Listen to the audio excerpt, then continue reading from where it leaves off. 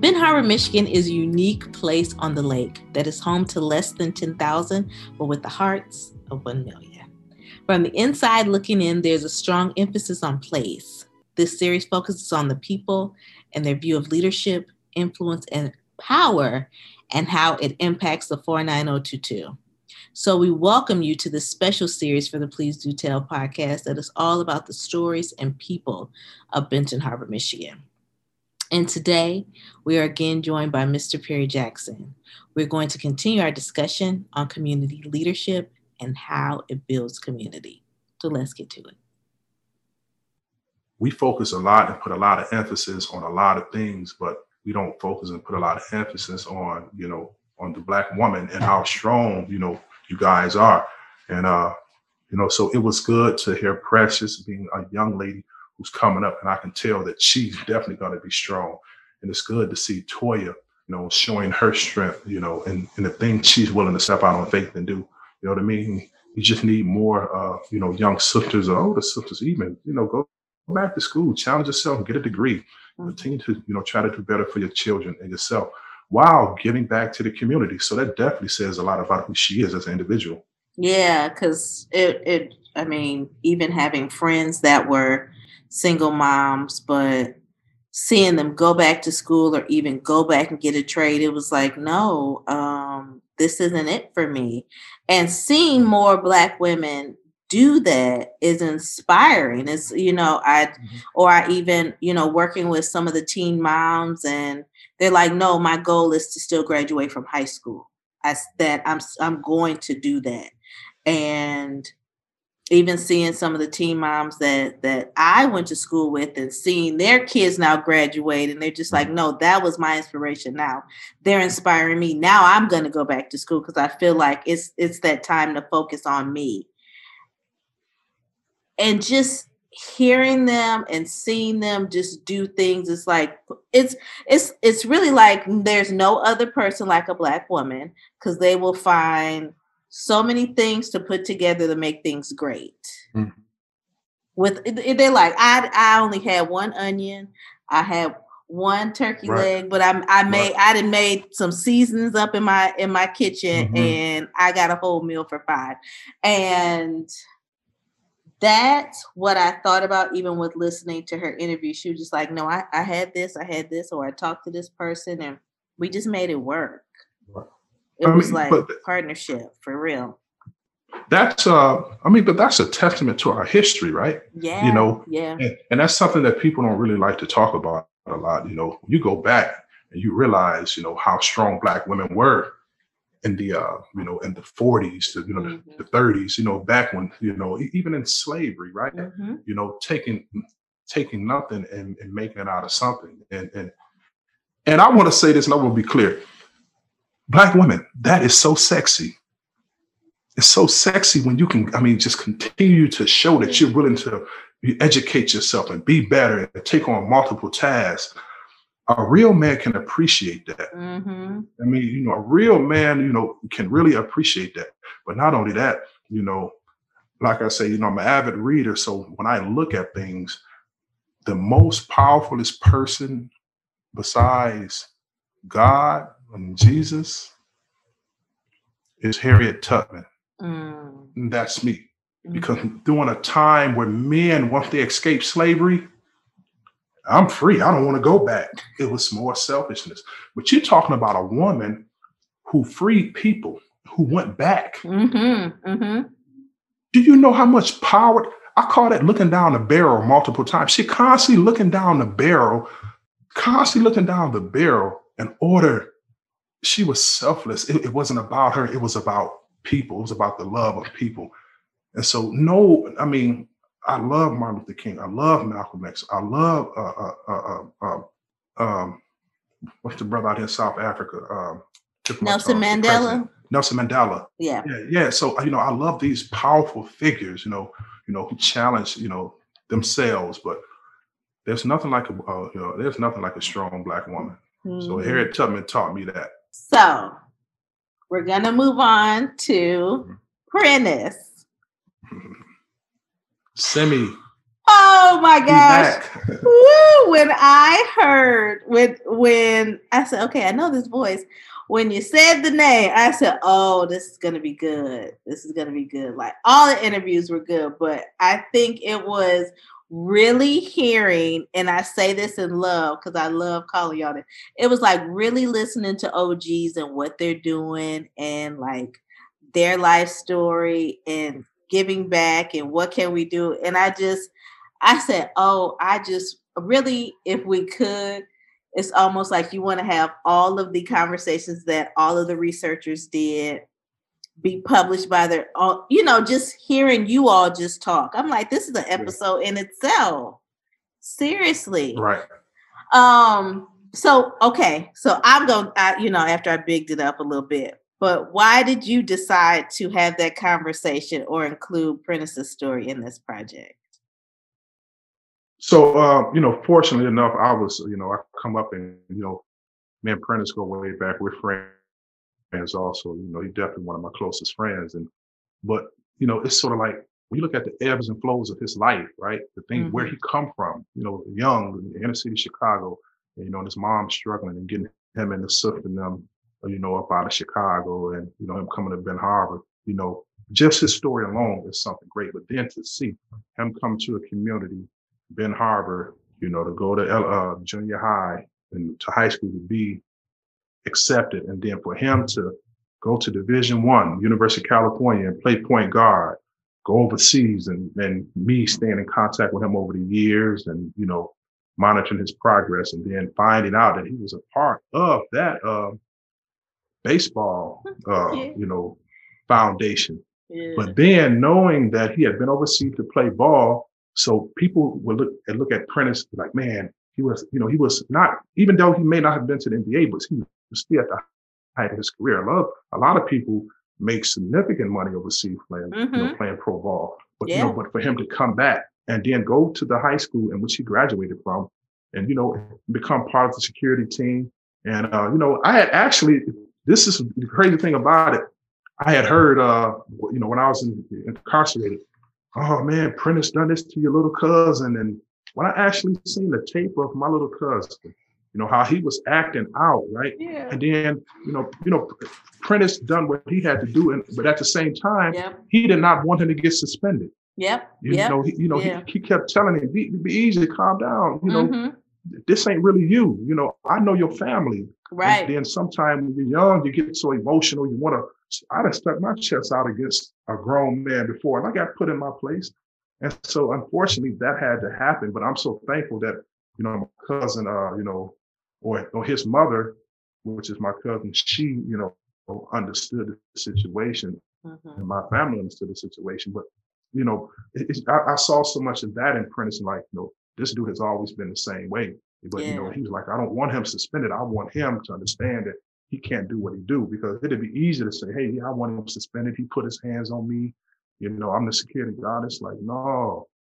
But it just shows his heart also. You know what I mean? And then he's a man who's respected. And since I've been around, I've seen so many young guys ride past and I just stop and talk to him and shake his hand. It's like, okay, he's a person who the community look at, because he don't sell drugs. He's not a drug dealer. He is a man who works, has his friends.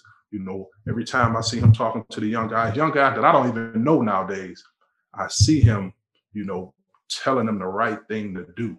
Don't do this, man. I heard you done this. Why is you doing that? And trying to give them a better side of thing to be considered.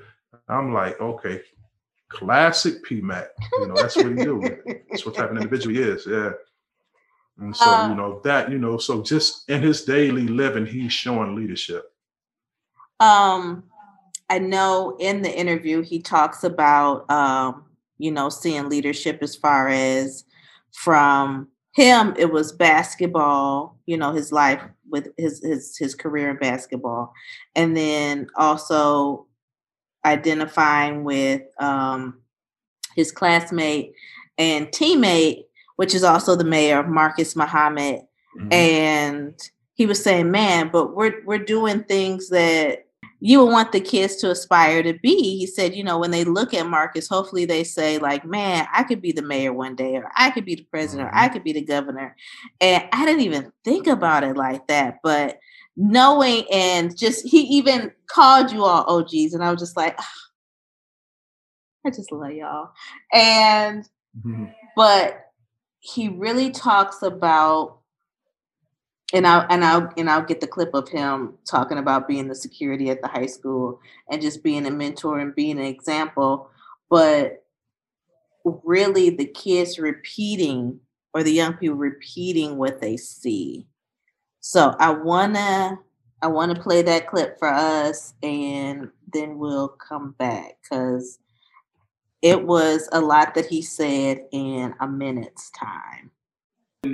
Asked to interview him is because of the political aspect. Although I know him personally, and I do recognize him as being a leader. So let me first and foremost state that on the record. But when you dealing with what we're dealing with right now in the community, it's just so much going on, and it's like these kids, they don't want to see.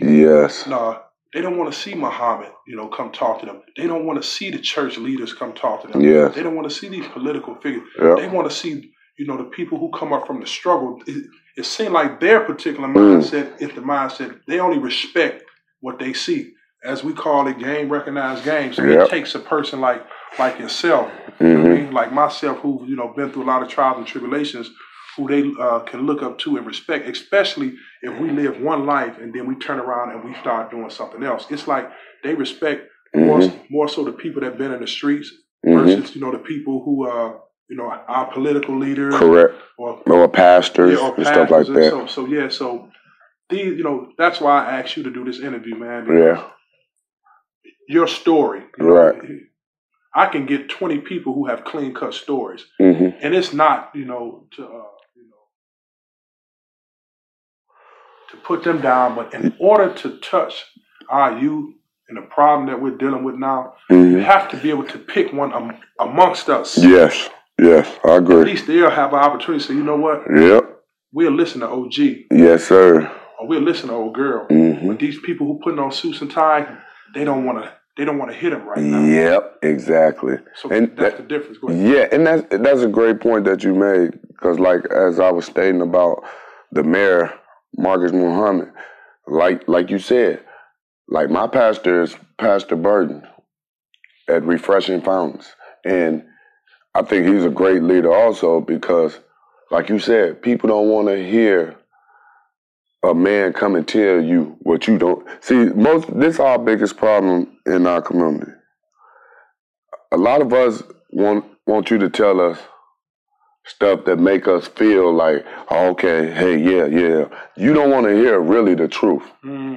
So it's big when a pastor approaches somebody. Oh man, I don't want to hear that, man. The pastor, he ain't no better than me, and this and that.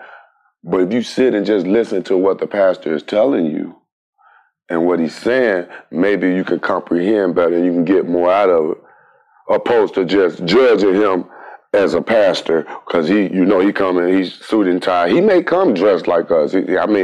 Pastor Burton is, he's down to earth.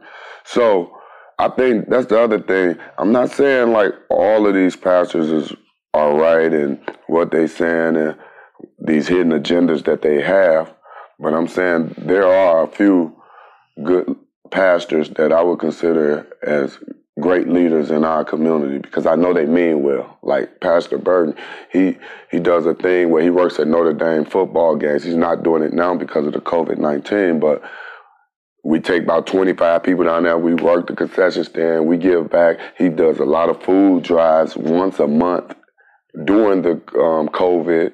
After the COVID, he's been doing that. He has a gym where kids can come and go and play. So I look at him as one of our great leaders around here too, and people just gotta start broadening their minds. You have to broaden your minds a little more, especially our young youth. I mean, you may think you know everything, but trust me, you don't know everything. Let me ask you this here, right? I was just having a conversation yesterday with the CEO at the Boys and Girls Club is retiring. And because we were talking about education and what can we do and all of that. And I said, there are some people in this community that are touching our young people that we can't touch. There are people that they need to hear from that I don't think that the organization has exactly embraced to come in and talk to our young people. So they're finding different ways to connect with them. So I'm listening to them. And he just kind of sat back and looked at me. And I said, that's what's going on during COVID when we're not seeing any kids and we're not talking to them. They are. Or even before that. Yeah. Yeah. So instead of looking to have, and I'm not knocking it because there's so many people have actually come into the organization and actually helped our young people, but I see the connection with a lot of, like you have Coach Tay comes in with the baseball kids. I mean, it's different people in this community that have a different touch or a different exactly. Pulse. And it's like embrace them instead of looking like, oh, okay, well, I mean, they don't really fit this mold of, well, they don't check all these boxes. They're the ones that are connecting to our young people, and we need to listen to them more. And so when he said that, and then he's going to talk a little bit about, because it's like, it's so many clips that I know that I need to play, but hearing the truth and how we receive it. And I feel like even in the past, it's just like, if it doesn't come from this organization or this corporation, then it's not the gospel. Mm-hmm. So what did you have to, when he said that, what did you think about that? Because I mean, hey, I had my 2 cents about it. Right. So, firstly, he talked about, for the church leaders and, I was trying to get him to understand, listen, it could be easy for me to interview the two most powerful people who I think influenced, my decision to come home, mm-hmm. Bishop Atterbury and Pastor McAfee. Those men were influential in being by my side and, helping me out. It would have been easy to go to them and say, hey, I need an interview from you. It would have been easy for me to go to someone who I come up through school with, Marcus Muhammad, played ball with, and things like that. But me listening over the years to young men come in and me understanding, it's more so is when I'm hearing and when I'm seeing, I'm putting them together. Mm-hmm. Okay, now I'm mature enough to understand what a Creflo Dollar or T.D. Jakes may say. But the kid in the hood, it's like there's a big disconnect, mm-hmm. right? So here it is. You have a church on every 5 or 6 blocks, but the community is steady deteriorating, right? So it's not a shot at our leaders, right? It's a shot at the time and distance, that there's a disconnect. Okay, if you open up your Bible and you say what God said or the book of such and such said, you're only going to get people who have basically lived their life, who understand the Lord and got the Lord in their lives, who's going to be, who's willing to sit there. But you're not going to get the kid who's tearing up the community. Mm-hmm. Mm-hmm. It's like, how do we get to them to make them understand?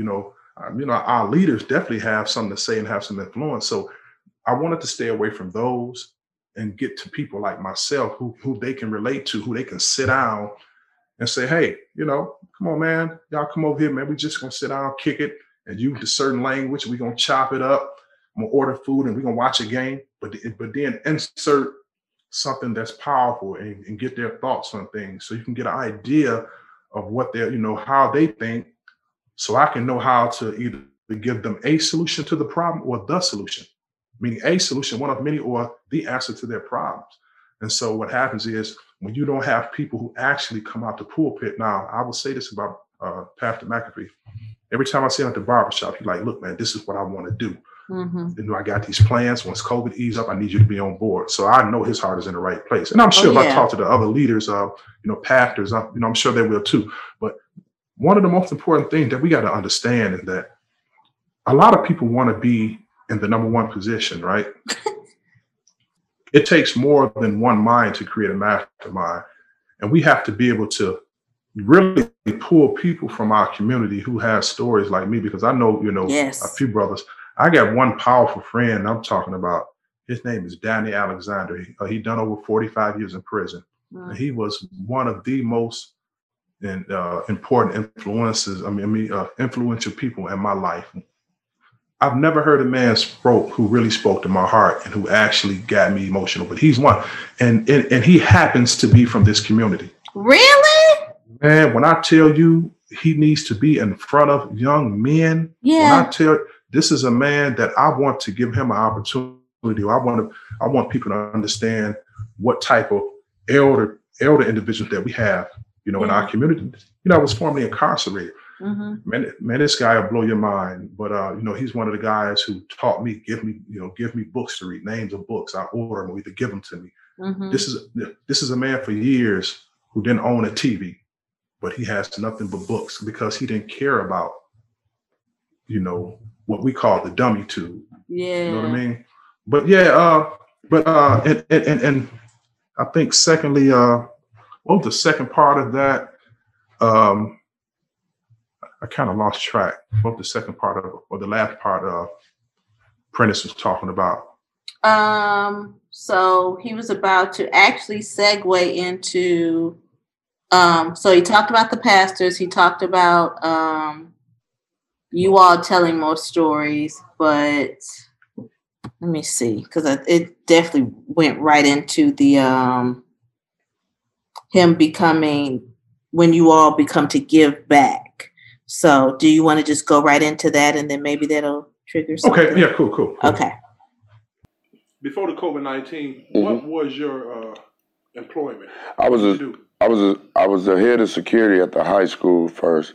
Then I was transferred to Fairplain East over there, and I was the security over there, along with Miss Tony, which is Paul Tony's wife. Okay. And so, so I was a security. So, and the thing about being a security, man, I mean, I look at it as like this gives me a chance to mentor and talk to young kids. I see a lot of these young kids in the hallway. I can tell them, hey, don't do that. That makes me feel good when I can tell a kid, no, don't do that, when I know it's wrong. Now, I got to be doing right in order for me to tell a kid not to do something. That's right. I can't be all out here doing this and doing that. You can't have one foot on a banana peel and the other one in some oil, and then you trying to go to school and these kids see all this happening, then they come back to school and you like, hey, Miss Magruder, I seen you doing this. I seen you doing that. So that's what with our grown-ups, our adults around here, I think we have to start showing more and giving these kids a better vision through us. Right. Meaning we need to do right. We have to do better as parents and grown-ups, as fathers, husbands, whatever it is. So our young youth can grow up and we can instill it in them. Yeah. It's definitely one of those things, practice what you preach. Yes. Going back to what I was saying, Mm-hmm. Yes. Yep. It's sort of like integrity has to be so much at the forefront because, I look at integrity as doing the right thing when nobody else is watching. Yes, sir. Because no matter what you're doing, somebody is always watching. Exactly. You try to preach to the kids, don't do this, but they may see you. Mm-hmm. You don't even know they somewhere around, in the area. Yeah. See you doing something like, so how are they supposed to listen to you? And, one of the reasons I reached out to you because your name came up in a couple of things, particularly in your work, what you do. So, I want to ask you to speak on two things because I heard that sometime that you would take young guys, you'd take them out to eat, or you'd take them and play ball. All that stuff, man, is, I think that's so positive, man. And also, speak on that. And then also, could you speak on, the every Sunday program that you're part of, with the community baseball games? No problem. Yeah. Okay. Well, the thing with the see how I started getting with a lot of young kids.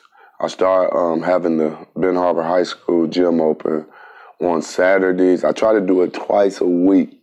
Before the COVID-19, I was doing it like twice a week. I probably try to go like on a Wednesday if the basketball team or the girls or the boys are not practicing or something. And I would work out at least about 10 to 12 young men and young ladies, actually. And how I started is by me being the security at the high school, I had access to, like running the building and stuff like that. I was like, well, I'm up here. I used to play basketball a lot. I was like, my way of giving back. I don't want to charge a kid, hey, it's this much for her to come. And then I say, my way of giving back, I want to open this gym up for the kids to come in so they can have something to do on the weekends. Because now most kids, they don't have it like we had. When we had it, Perry, we was on rec. We had rec. Right. So, we doing everything. We swimming, we playing basketball. We over your house, we over this person's house, we over that person's house, So we was tighten in. Then you had 4-H, you had all these programs, you had the different programs and stuff like that. But now, so what I tried to do, I was like, hey, I'm gonna start opening the gym up. And then how I baited them in to start coming a little more, and I feel bad about it, but oh well. I started taking them and getting them like, okay, I'm going to take y'all to get some ice cream, or take y'all get a juice and chips, or take y'all, okay, I'll buy y'all breakfast this morning. Y'all get all sausage and eggs. I don't eat sausage, so I'm getting an egg and cheese McMuffin. So I would take them there. And the kids, I can see, if not only they was adamant about getting to the gym on Saturday, I used to see the kids sometimes, they'd be like, Miss McGrudy, is we training on what's name? We working out on Saturday? Now they asking me. But I could be helping that kid in more than one way. It could be me coming from Highland Projects. I know if it was me, I would have been there every Saturday, because not only just for the workouts, hey, he buying breakfast, man. I don't know where my next meal coming from. Wow. So in that aspect, I do have some of those kids that's less fortunate. And I'm not trying to belittle them or belittle their families or nothing like that. That's just something out the kindness of my heart, man. And just like when I see kids that's adamant about just want to be great and do some things, I mean, I can't do nothing but do all I can for them, because I came from the same place they came from, most of those kids. Ooh. Before he talks about the softball, I actually had this conversation with another researcher after I listened to this interview. It was, we had, in our generation, it was the Armory. You all had the rec, and then Prentice even talks about 4-H and all of that, and him using what he had in order to give back to them, in order for him to use something that he's very knowledgeable about, and then having access to something. It was really about I have access to something that they really, really want and they need, and it's going to keep them out of trouble. And if I can, we'll make sure that we feed them too. So that also kind of spills into what they did with bringing back the softball. But tell me a little bit about that, because I know you can definitely identify with that too. Right. So a lot of time funding, and this is what people don't realize, right? Funding is a major part of people's well-being, whether we look at it or not, right? Or the lack thereof. So what happens is, I was raised in the place that they call Hotel in the 70s. So that was the more affluent community where I can leave out of my house, go to the basketball court, or go to the swimming pool. It's in the 70s, right? Mm-hmm. And when my mom would go to work, she would take me to Highland Project, to my grandmother's place, or either to my aunt's house. So I'm looking at, because my mother was working at Whirlpool then, so I was the only child. It was like I had so much. Anything that I wanted, I was afforded that opportunity, right? So I had better opportunities at 4, 5, 6 years old than kids who were staying in the projects. And then, so what happened is, I would go to the projects, and that's when they had the lunches. So they would pass out at a certain time. Mm-hmm. So I'll never forget even at a young age, I was like, I ain't eating that stuff. That stuff nasty. I can go home and eat everything that's good. But then my cousin was like, but ain't coming to get you to 10, 11 o'clock tonight. She ain't gonna let you eat what you want to eat. And for some reason, I don't know, that just resonated with me. And I always talk about that story because at that time, it made me believe that, dang, do I think that I'm better than them?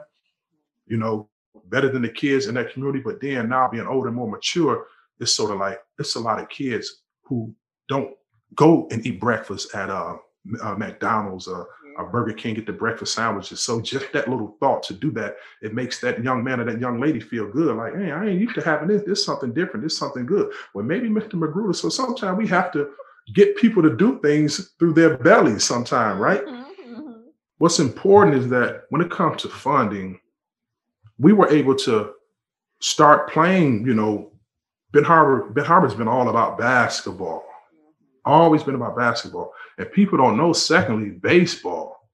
You know, that was a summer activity that all of us who played basketball, who played baseball also, but we were able to go to the Child Gray Recreation Center and swim, lift weights. So we was afforded a lot of you know, school amenities that children are not afforded now, right?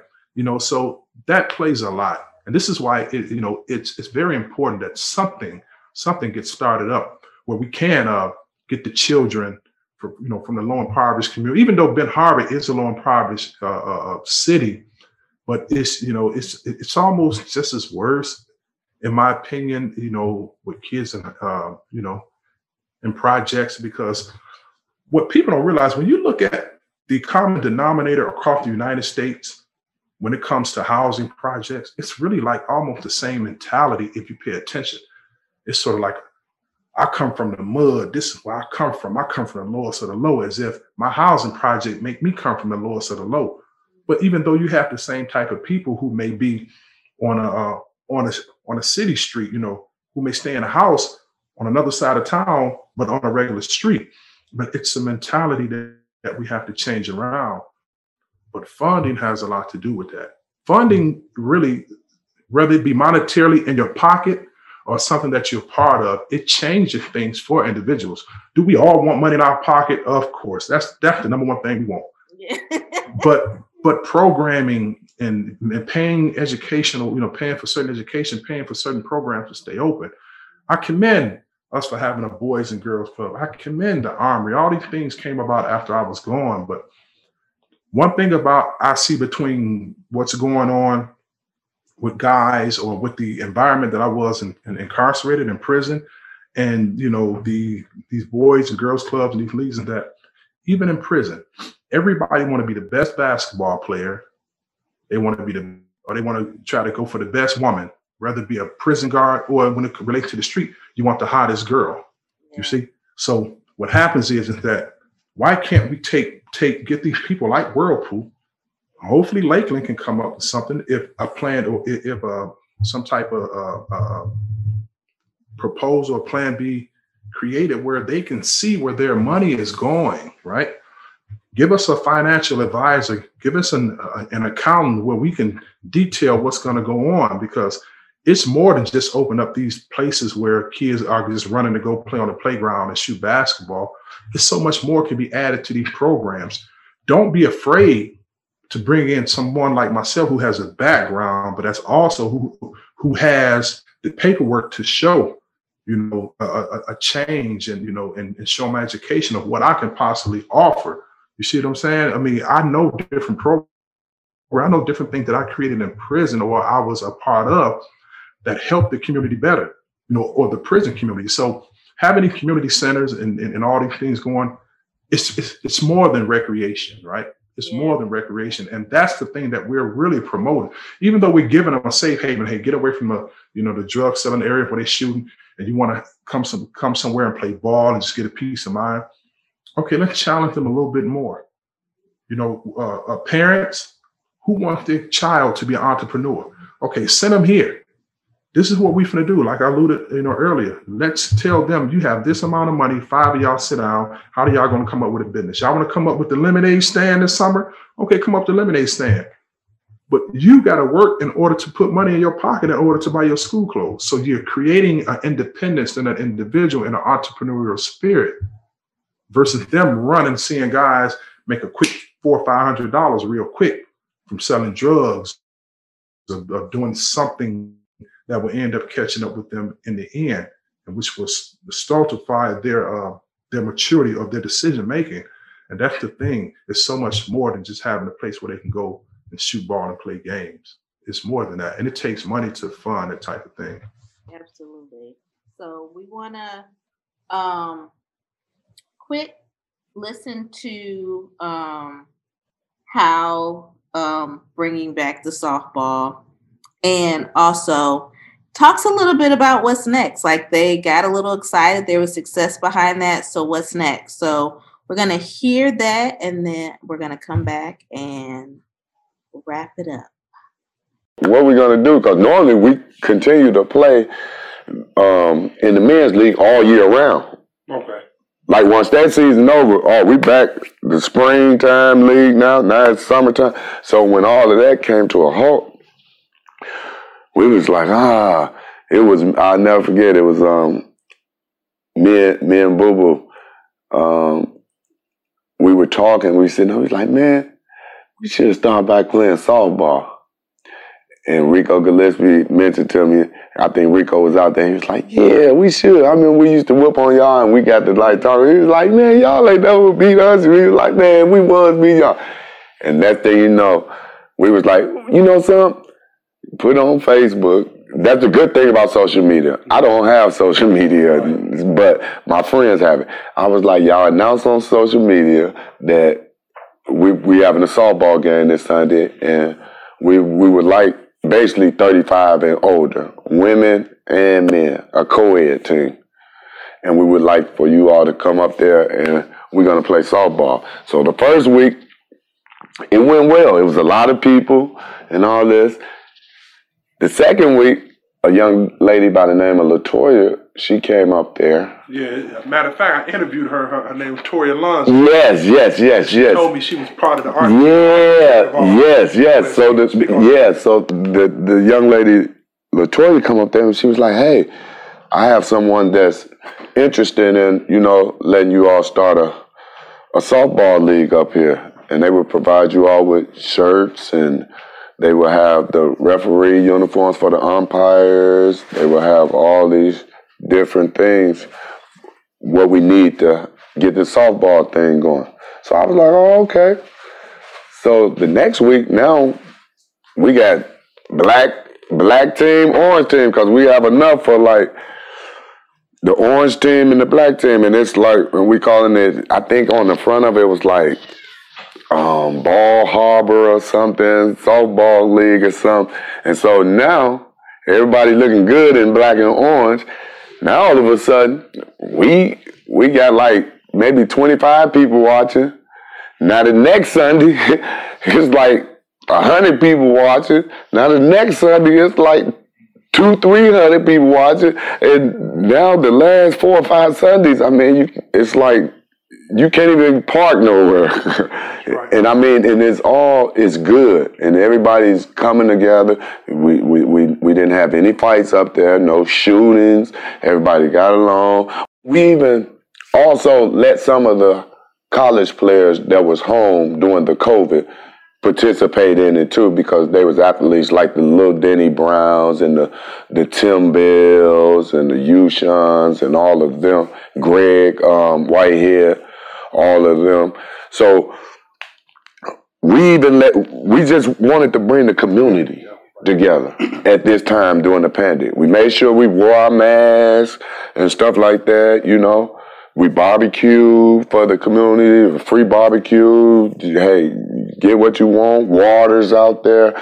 So we had we actually had a person on the speakers announcing the games and all this type of stuff. And we actually, that's crazy because we just finished up just this past Sunday. And now everybody like, man, Prentice, what's next? What's next?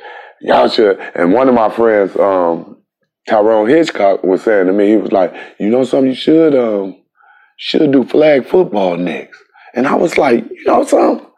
That sounds about right. Doing the type of the weather, and then at least we'll be outside. And most of the time, I'm gonna separate myself from y'all anyway if I'm playing receive anyway, so I won't be that close to y'all anyway. But yeah, and I was like, that's kind of good. I was like, that's a good idea, little man. I said, you know something?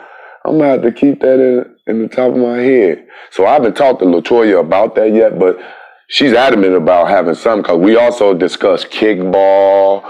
We discussed kickball with a few people in the neighborhood. I know Niecy Perry and Nicole Robinson, all of them, they was requesting they wanted to play kickball. And I was like, oh, okay, that's a good one too. But whatever it is, whatever we do, if we throwing darts or whatever we doing, my main focus is for us to keep growing together as a community, as a whole, keep educating our kids, keep staying on them. We have to keep drilling them repetitively, because if you don't, they'll stray away. Yeah. I've, just like I told Ms. Lonzo, I've on a few occasions came up and, watch you guys play baseball. It was just so good to hear, like, even the names that he dropped. It's like, no, these are like people that I consider OGs. These are people that are getting together and doing this. But the question was, what's next? Right. And that's not only just for what he's talking about. It's like, what's next for this community? So my question to you is, what was your biggest takeaway from this interview?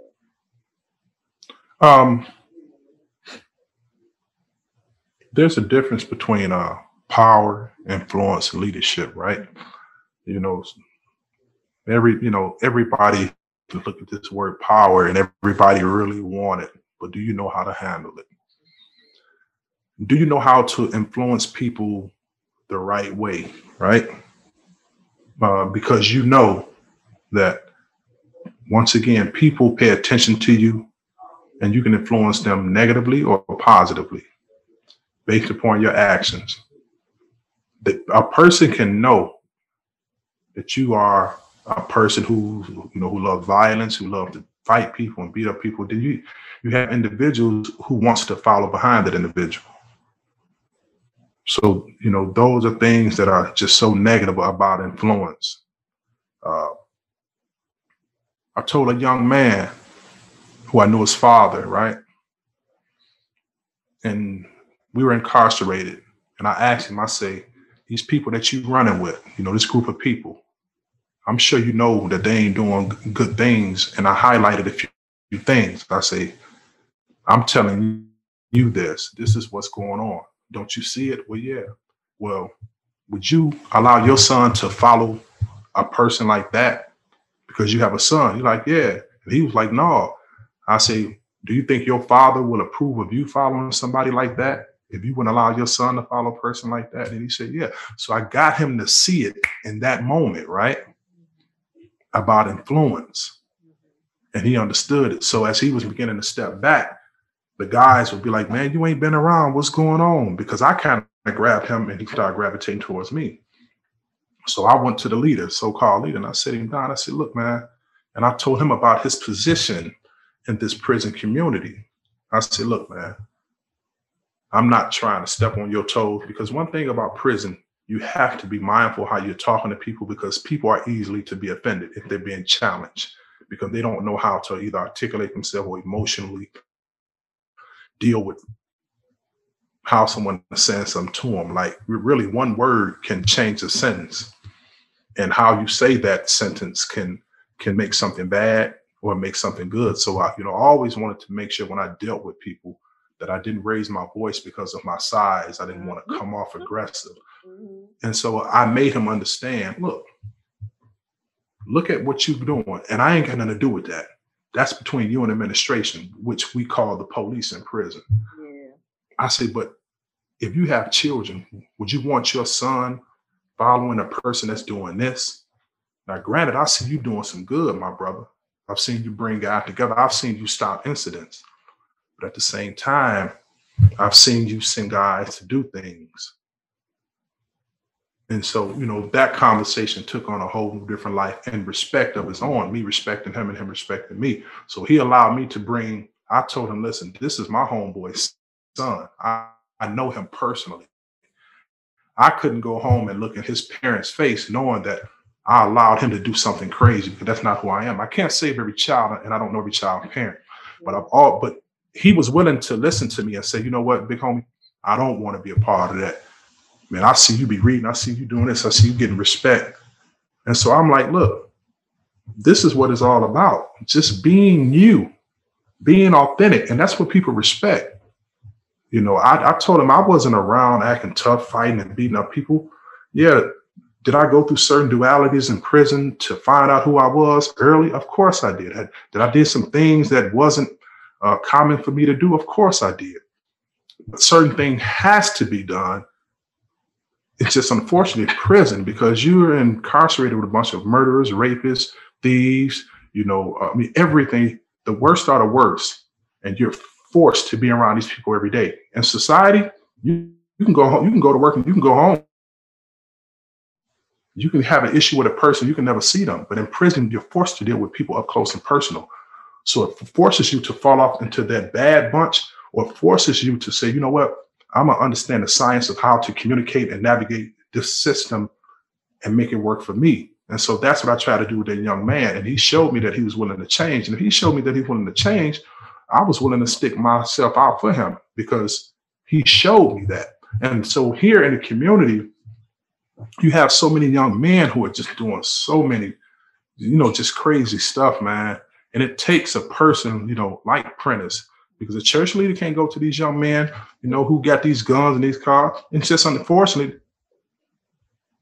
that they ain't. Or they can't. So it takes somebody, who's been around the community, who they respect, to really get to them. And that's something that's, that's very important. And it's just marrying the right individual or the right candidates with the right program. Yeah. And the program has to be something different, because when people used to be in a hamster on the wheel doing the same thing, they fall off quick. When you come up with different programs that they never heard before, they want to be a part of. And the number one thing that I've understood is that you can't ask somebody to get off a street corner, stop selling drugs and making that type of money, if you don't have a means and ways of giving them an opportunity to make it, to make money. Just saying, hey, selling drugs or robbing people is wrong. They don't care about that. Well, how that's going to help them take care of themselves or take care of their kids? And that's the excuse for them, but you have to be able to address their excuse. And if you can't address their excuse, you done lost them. Yeah. And so that's, I think that's very important going forward with, after this podcast, what do we do? Yeah. I want the opportunity to talk to, the leaders of a Whirlpool, these particular people. I don't mind going to the store, putting on a suit and, and sitting in front of these people and having a conversation. Give me a mic, and the right group of people. And I know it can change. It may be slow, but I believe I have an idea of what it takes. And so hopefully, us, our new family, hopefully we can come up with some type of answers, or one of many answers or solutions to change the scope of things. That's why I'm a part of this. Do I trust Lakeland? I don't really trust nobody with a corporate mentality, because they've shown time and time again that they can just really not care about, about the inner city or the inner community. But, I trust yourself, Ronika, I trust Mary, I trust you guys, that we can come up with a solution and try to go a step forward. Like, we didn't even know we was going to do this podcast, but I think it's so important that people get the opportunity to hear this conversation from each and every interviewer, from the people that they interview. Yeah. Because I have a lot of followers, and I'm sure if, I say, hey, log on to this at this time, I'm sure they're going to listen to it. Mm-hmm. And those are things to get the wheel to moving. And so now people is posting different ideas, because other people have ideas who don't have an opportunity to sit in front of a microphone and speak. Yeah. And most people be like, oh, you ain't got nothing to say. We doing this. No, this is a community thing. We want all ideas. Yep. But once again, it's going to take more than one person to come up with the mastermind to try to change the scope. Mm. Yeah. Well, that's how you end the show. So Perry, that's how you end the show. That's how you end the show. Thank you so much for joining us today and giving us just a little bit of what's going to be a part of the bigger picture and the big change that's going to happen in this community. I know that you had so many other stories that you had, and so many other the researchers have too. And we just want to make sure that all of their ideas, all their inputs are actually a part of the change that is to come. So until next time, these have been the stories of our Ben Harbor people when it comes to how we can impact the 49022 and talking about stories with influence, leadership, and power. So we will see you next time. So y'all, we are just getting started. That wraps up our first conversation around this whole topic of influence, leadership, and power during this special series of Everyday People in the 49022. Thank you so much for being on this journey with us, and we're excited to bring you more. So that means you got to come back next week and we talk to Uriah Baker, who's a young man that's on fire for so many things as we continue this conversation. So we'll see you next week.